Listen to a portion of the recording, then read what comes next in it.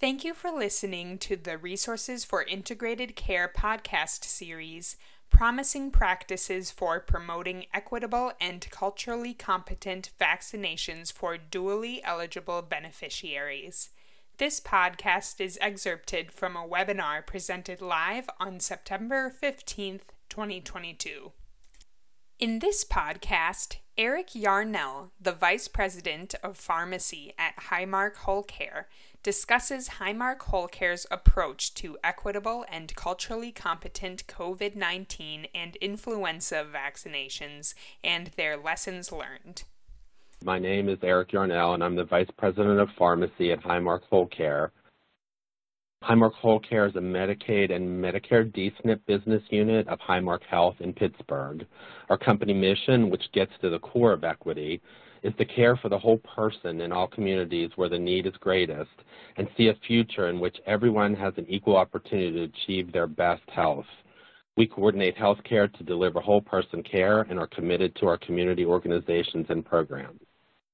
When we talk about vaccination disparities in particular, it's important that we look at the data to truly understand where disparities are occurring. An article published by the Kaiser Family Foundation in August of last year included this chart, which clearly shows that disparity with COVID-19 vaccinations has occurred. You can see that in states across the country, there's a consistent and significant difference between the vaccination rates of Medicaid enrollees compared to the overall population in the states. In another survey study conducted by the U.S. Census Bureau between December 1st, 2021 and January 10th of this year, and published in the American Medical Association Journal, characteristics of people obtaining COVID-19 boosters were assessed. On this slide, you can see that disparity amongst Medicaid enrollees was again reported, particularly those in the younger age bracket. We incidentally found the same characteristics within our own data when we measured COVID-19 vaccination rates where our Medicare D-SNP and older Medicaid enrollees had the highest vaccination and booster rates. As we framed our approach to disparity, driven in part by vaccine hesitancy, we focused on addressing misconceptions through education. So through our vaccinations journey over nearly the past 2 years, our approach to addressing COVID-19 vaccination rate disparities within our plan members fell into 4 phases.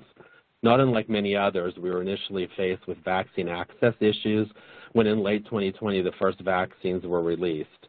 The demand at that time certainly exceeded supply, and we worked to determine where vaccines were available for our members. Our care managers worked with high-risk members, and we shared information on our member-facing website to assist people with finding a location offering vaccinations. We soon then moved to phase 2, where we began to actually schedule vaccination appointments for our members and provide transportation to those in need. Once the vaccines had become more plentiful, we began to see in our data that the uptake in certain populations was already lagging overall vaccination rate reporting by the CDC. We then decided to begin coordinating our own vaccination events through provider and pharmacy partnerships with local community-based organizations. Getting into the communities offered convenience and created more interest and trust amongst our enrollees that moved the needle on our vaccination rates a little further. Hesitancy continued to be a challenge in some of our plan members, which is why our 4th phase of addressing vaccination disparities has now been really focused on vaccine hesitancy. I spoke earlier about the data.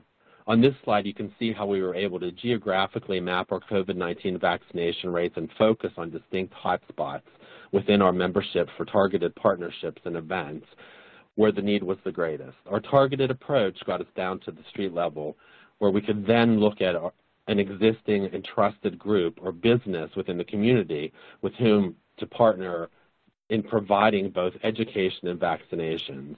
One of our community partners was also able to implement a mobile unit that furthered our ability to get to the areas of highest disparity. As you can see, many of our strategies, as I mentioned previously, involve community-based efforts for enrollee convenience, trust, education, and communication. The flyer here shows just how deeply we engage within the community, where we actually targeted barber shops as our vaccination venue. This slide is basically a summary of all of our efforts and approaches, showing that there's not one simple solution, and many different partnerships and strategies are required in order to obtain the optimal outcome of improving and increasing vaccination equity.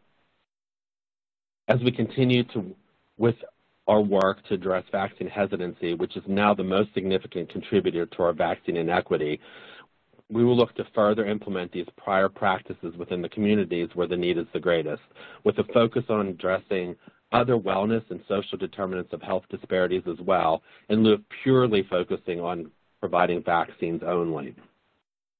This slide shows one example of how we worked within a community to address hesitancy and disparity through education. We worked with the Pittsburgh Housing Authority, where one of our medical directors actually hosted a live question and answer session for residents. The Housing Authority was able to tape the event and use it more broadly across their residents for better engagement and further education about the importance of COVID-19 vaccinations.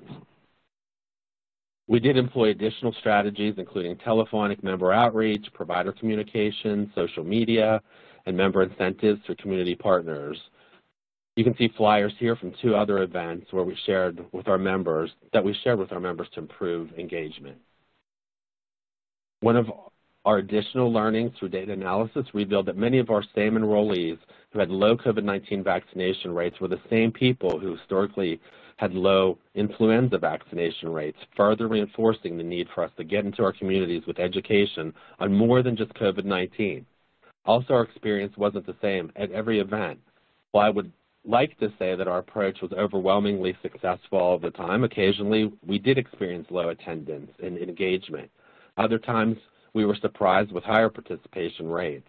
Predictability was nearly impossible as we avoided requiring scheduling and appointments, as we knew that convenience was a better driver for gaining interest within the communities. So our mantra became every shot counts, because every vaccination against COVID has the potential to prevent a hospitalization and potentially a more severe outcome.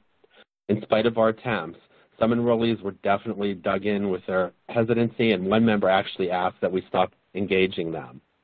But we added them to our do not call list and didn't let that compromise our attempts with our other members. As you can see from my presentation, we used data to drive us and make our best attempt to focus where the need appeared most.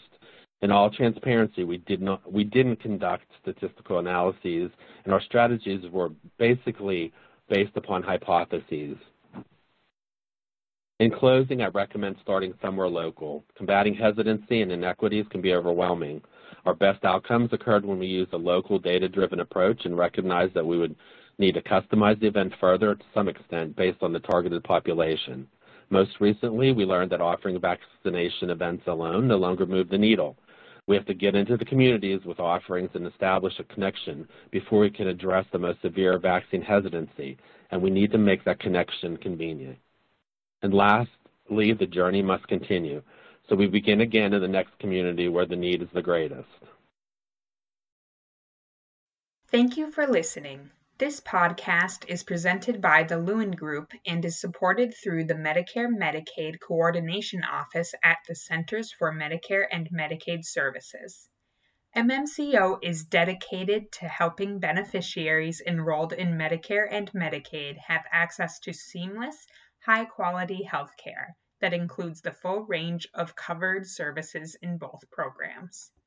To support providers in their efforts to deliver more integrated, coordinated care, MMCO is developing technical assistance and actionable tools based on successful innovations and care models.